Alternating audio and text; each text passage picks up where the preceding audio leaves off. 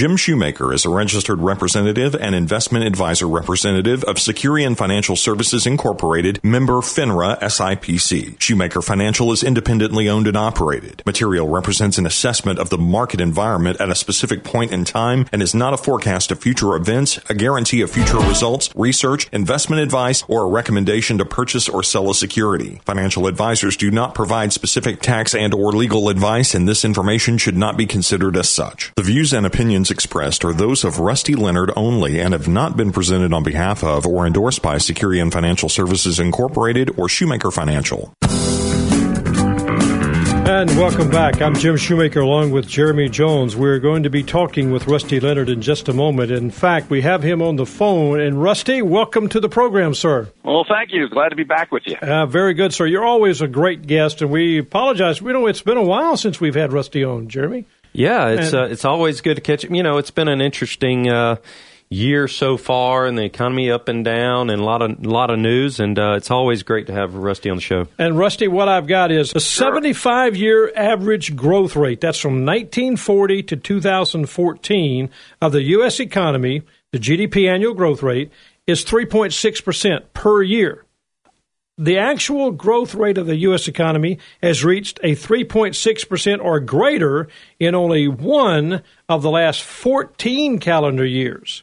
It's from the Commerce Department. What's your thoughts? Sure. Well, I think part of that is just a function of the enormous size of the U.S. economy, and there are some limits to how fast a beast the size of the U.S. economy that has taken basically a huge share of the overall global economy. You're going to run into some natural limits. The other part is just bad policy choices by our leaders who have led us down different directions that have caused the economy not to really do as well as we would have thought. And that goes through different administrations of different parties too. So I think Congress and the president, no matter whether it's been Obama or Bush or Clinton, all those guys have contributed to make decisions that really hurt us. Yeah, that's what we're thinking too, and that's kind of created the problem that seems to be almost some anemic, that we're thinking here. But China's also got some economic growth. They got a decline that to an annualized rate, their economic growth has dropped to 7%. Is that because they're still so much smaller than we are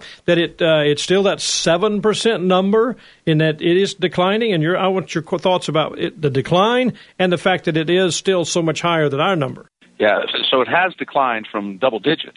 They were growing their economy at 11% or so at one point in time, not that long ago. Right. A lot of that was due to their ability to have the government go in there and boost the economy because it's still a communist nation. It's a capitalist economy, but a communist nation, so the government can kind of inject funds into the economy and get it going when and if it wants, and it did that on a massive scale. But frankly, that 7% number is generally viewed to be a false number, and that the real number is much lower than that. For instance, electricity usage in China, it's actually been negative lately, year over year, indicating you would think that that'd be something that would be tied pretty closely to overall economic growth, and it's in negative territory. So there's always been a belief that the data that the Chinese are putting out about their economy is somewhat suspect. So I really don't believe that it's growing at 7%. I think it's probably barely growing at all. Well, that's great. That's good. I think that's good information for us, because I think a lot of the media has a tendency to focus on that number and not on the reality and the way things are going. So that's a great way to put it. But I guess let me kind of pause and I think and just kind of reset for a second and help everybody get through this. We're talking with Rusty Leonard, and of course Rusty is the president of Stewardship Partners and a good friend and a very well-known from just a guy who understands what's going on in the market and understands with the economy. So, Rusty, what I'm looking for, what do you see as the major themes right now that's impacting the financial markets that we've seen for the first half of 2015, the first quarter? Yeah, there's quite a few, right? There's never a shortage of things that impact the market. Market kind of looks at everything, but the major ones, the ones that stick out the most, clearly the investors have been maybe unusually or stupidly focused on the Fed rate hike expectations. In other words, when's the Fed going to raise interest rates? And the earliest point that that's going to happen is June, but many believe it won't happen until next year and one of the reasons many believe it won't happen until next year is because of one of the other major themes of the year so far, and that's that in the U.S., economic data has come in well below expectations almost all the time. So almost every day, we get new data points, And through the first quarter, it was probably a good 85 or 90% of the data points that were released, whether it be retail sales or factory orders or whatever it may be, they came in less than what people were expecting. So the economy, which many anticipated was kind of on a self-sustaining growth path without the need for the help of quantitative easing from the Fed, is indicating that maybe that's not fully true yet, or it's going to take a little bit longer for it to work out. So the economy has been weak, and as a result of that, earnings have been falling. So corporate earnings expectations have gone into a negative territory themselves in the U.S. and are expected to be in negative territory over the next 3 quarters. So even though we might not have an economic recession, we may just have slow growth, we're having what is known as a profits recession. So at the moment, it looks like profits are going to be falling in the first quarter, the second quarter, and maybe even the third quarter of 2015.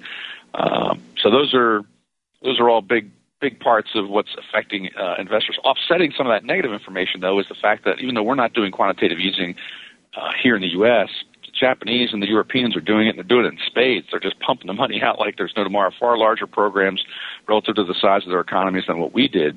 That's done all kinds of crazy things around the world, but one of the things it's done is helped push up our share prices here in the U.S. Yeah, that's doing that. That's exactly right. And I guess what I'm thinking too, if you look at the data, and I know we have to be careful talking about a lot of data because data is how you get it, but this is from some research that we picked up from what's called BTN, and they talk about that the S&P 500, and again, people have to understand this is, of course, an indices. It's largest stocks, from it's part of the market that you measure, and the S&P 500. Most everybody understands the S&P 500, but again, it's an indices. It's not like an investment or anything like that. You can't invest in the S&P 500, but it's up for 9 straight quarters. Ending this recent quarter was the 9th consecutive quarter that it's been a positive return, at least 1%.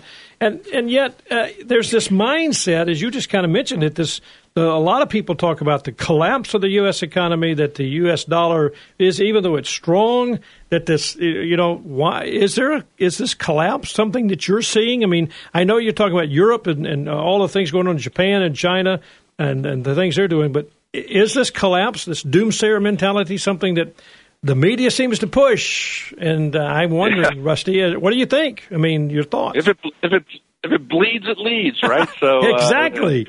Yeah. So that's the old adage of the newsroom. So people, apparently it's just something in our DNA that we respond emotionally at a greater level to bad news than to good news. And so we hear a lot of bad news, and people focus on bad news. And certain individuals have companies that, in our business, that are focused 100% on producing bad news to get people, and people will buy their product because they want to hear bad news. Yeah. And so it's kind of a strange thing, and it's just human nature. We at Stewardship Partners tend to take the optimistic view, but, we want to be realistic at the same time. And so the U.S. economy is not falling apart, and we've been a long time been saying that, and it's actually holding together very nicely. But it's not performing, as you noted earlier, at historical rates of growth. So it's kind of underperforming its history or its ability. It's maybe you could say the U.S. economy is acting a little lazy, but it's not falling apart. So I don't think people need to get too worried about that at the moment. Although I've always stated that at any moment, somebody can pull a rug out from under this economy without too much difficulty. And there are certainly many geopolitical things going on right now that could, that aren't really, they haven't blown up into something sizable yet, but they could, in the blink of an eye. I want to talk to you a little bit about Europe too later on, but I know, Jeremy, you were thinking we're extremely interested with the Fed. Absolutely. Well, as is everybody, all investors pay attention to the Fed and how powerful the Fed is. It's amazing every move that they make. So speaking of moves, what are your thoughts on when might be their next move, and when will they make it? Well, because the economy has been weak and corporate earnings have been weaker, I'm thinking that they're pushing that move off. Now, there are 2 lines of thought on that.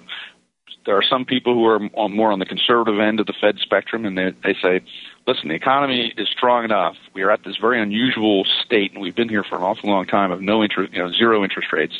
That's not a natural thing. It's leading to all kinds of distortions in the financial markets and just markets generally, and that's all very true. And so they say we ought to raise rates as soon as we can, kind of get things back closer to normal. And then there's the other folks who said, listen, we took we just dodged a depression. We had a Great Recession. Because of our smart policy and lowering interest rates and doing quantitative easing and all that kind of stuff, we managed to avoid the globe going into another depression. And one of the mistakes they made in the 30s was to kind of normalize things too soon. So we want to normalize rates very, very slowly so that we keep the economy from falling back into another recession and maybe into a depression.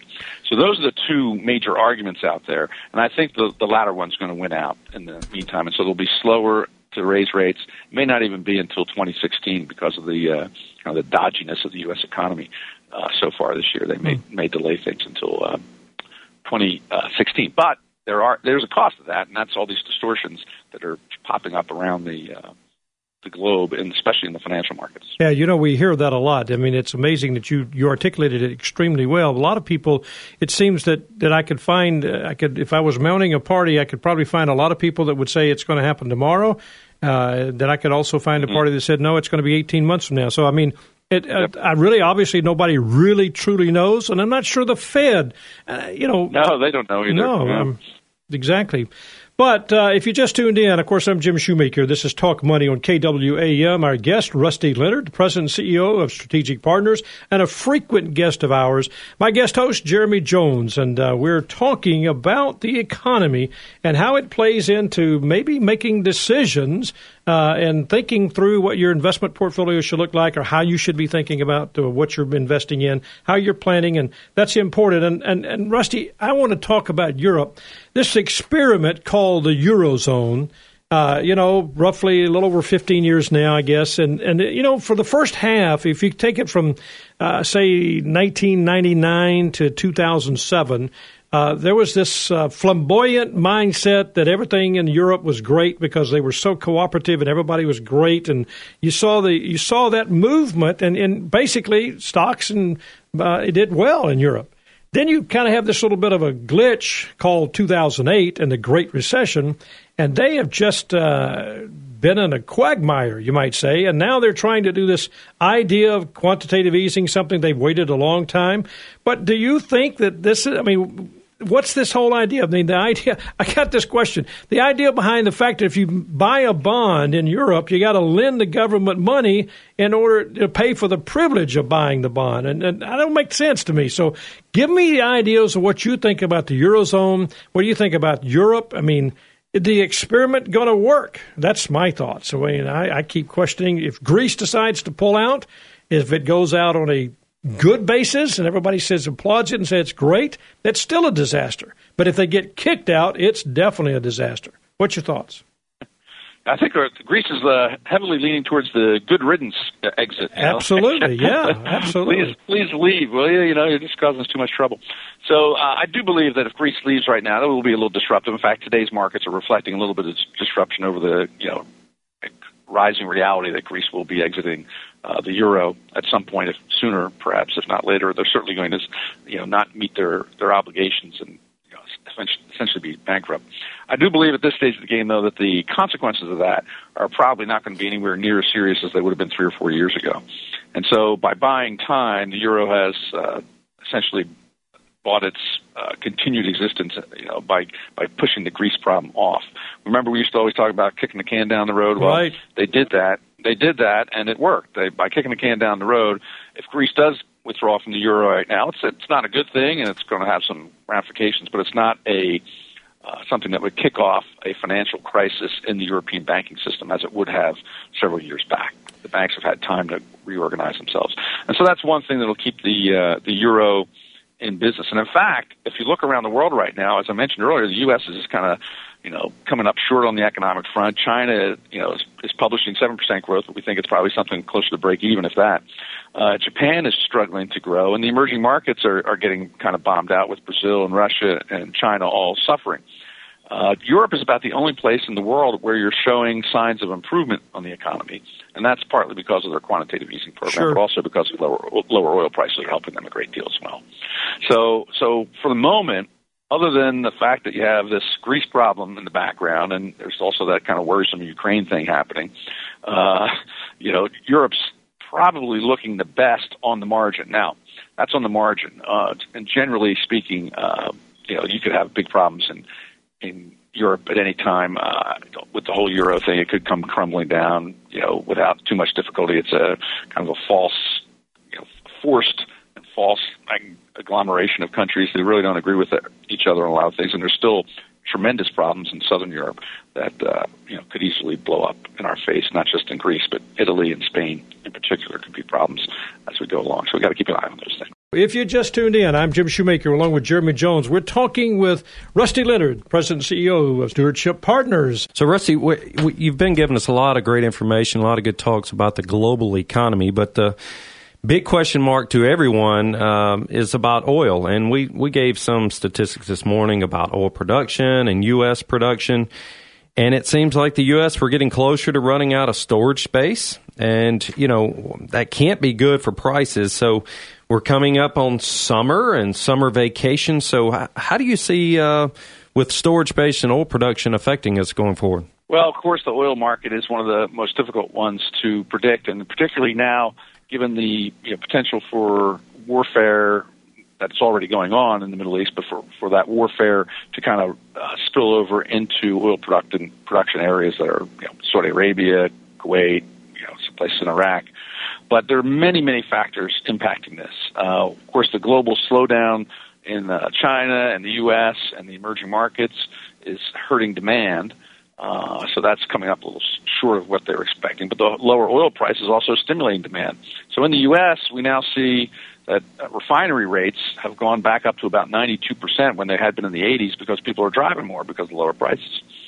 So there's all these different factors that are swinging in and out. But the main thing that I think the reason why oil prices have started to rise in just the last little bit has been because of what's going on in the Middle East right now and the potential for there to be something that would blow up on a major scale that would impact oil production or distribution. If somehow one of the passageways, the waterways got blocked off, it could cut off just massive supplies of oil and cause a real spike. So those things are growing, those risks are growing every day. But at the same time, if they never materialize, if somehow, as we have in the past, been able to weave our way through that complicated political mess that is the Middle East without ever having oil supplies impacted, the fact of the matter is we have just massive stocks of oil. It's way above normal. And as you said, we're almost running out of the capacity to put any, there's no place to put the oil. So the production will have to slow down in the U.S. because there's just not going to be anywhere to pump the oil into to hold it for later sale. And when you have that much inventory laying around, prices are going to be, pressured downward because the people who hold that inventory want to get rid of it. So as always, it's just one of the most complex marketplaces out there with many different things affecting it, and those things can change very quickly, particularly on the geopolitical front. So it's what we call a proxy war right now between Saudi Arabia and Iran. They live right across the street from each other, and the waterway that's in between them is the one that 20 or 30% of the world's oil flows through there every day. If that suddenly gets closed, oil prices are going to skyrocket. So that proxy war they're fighting in Yemen and Syria and other places where they're funding other groups, but if it ever turns into something that they're fighting each other, look out. It's going to be a problem on oil prices. And that would be a big problem for the global economy as well. Well, that's a big issue. I want to do this real quick, if you could, because I think you're looking at global oil and we're looking at the reality of it. But I want everybody to understand the Eurozone. So you've got listen about a minute and a half to give us the lecture on the Eurozone. I really think people need to hear that. Sorry for the timing, but that's just where we are. Let's see if we can't put that together about, what is the Eurozone? Eurozone is just, it's kind of like the United States of Europe. And they've all agreed to come together and kind of operate off of a single currency. And they've tried to come together to operate on similar economic plans. But even though it's like the United States of Europe, it's different. We have different cultures across the United States, I guess, too. But they have very different cultures. They have the states in the United States of Europe have more power than the states do here in the U.S., especially when it comes to their own economy. And so the southern European nations can go off and spend too much money, as they have been wont to do over the years, and cause trouble. Now, when the Eurozone first came into being, it was a great boon to Italy and Spain, in Greece and these countries that like to spend more money than they had, because they could borrow money at much lower interest rates. They were effectively borrowing at German interest rates because Germany's the core of the Eurozone.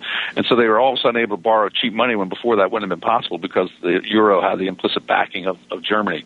Well, now after many years have passed and a lot of stupid decisions have been made to borrow too much money, they've got some real problems on their hands. And so that may end up causing this fragile agglomeration of countries to break up. So that's the risk that's always there.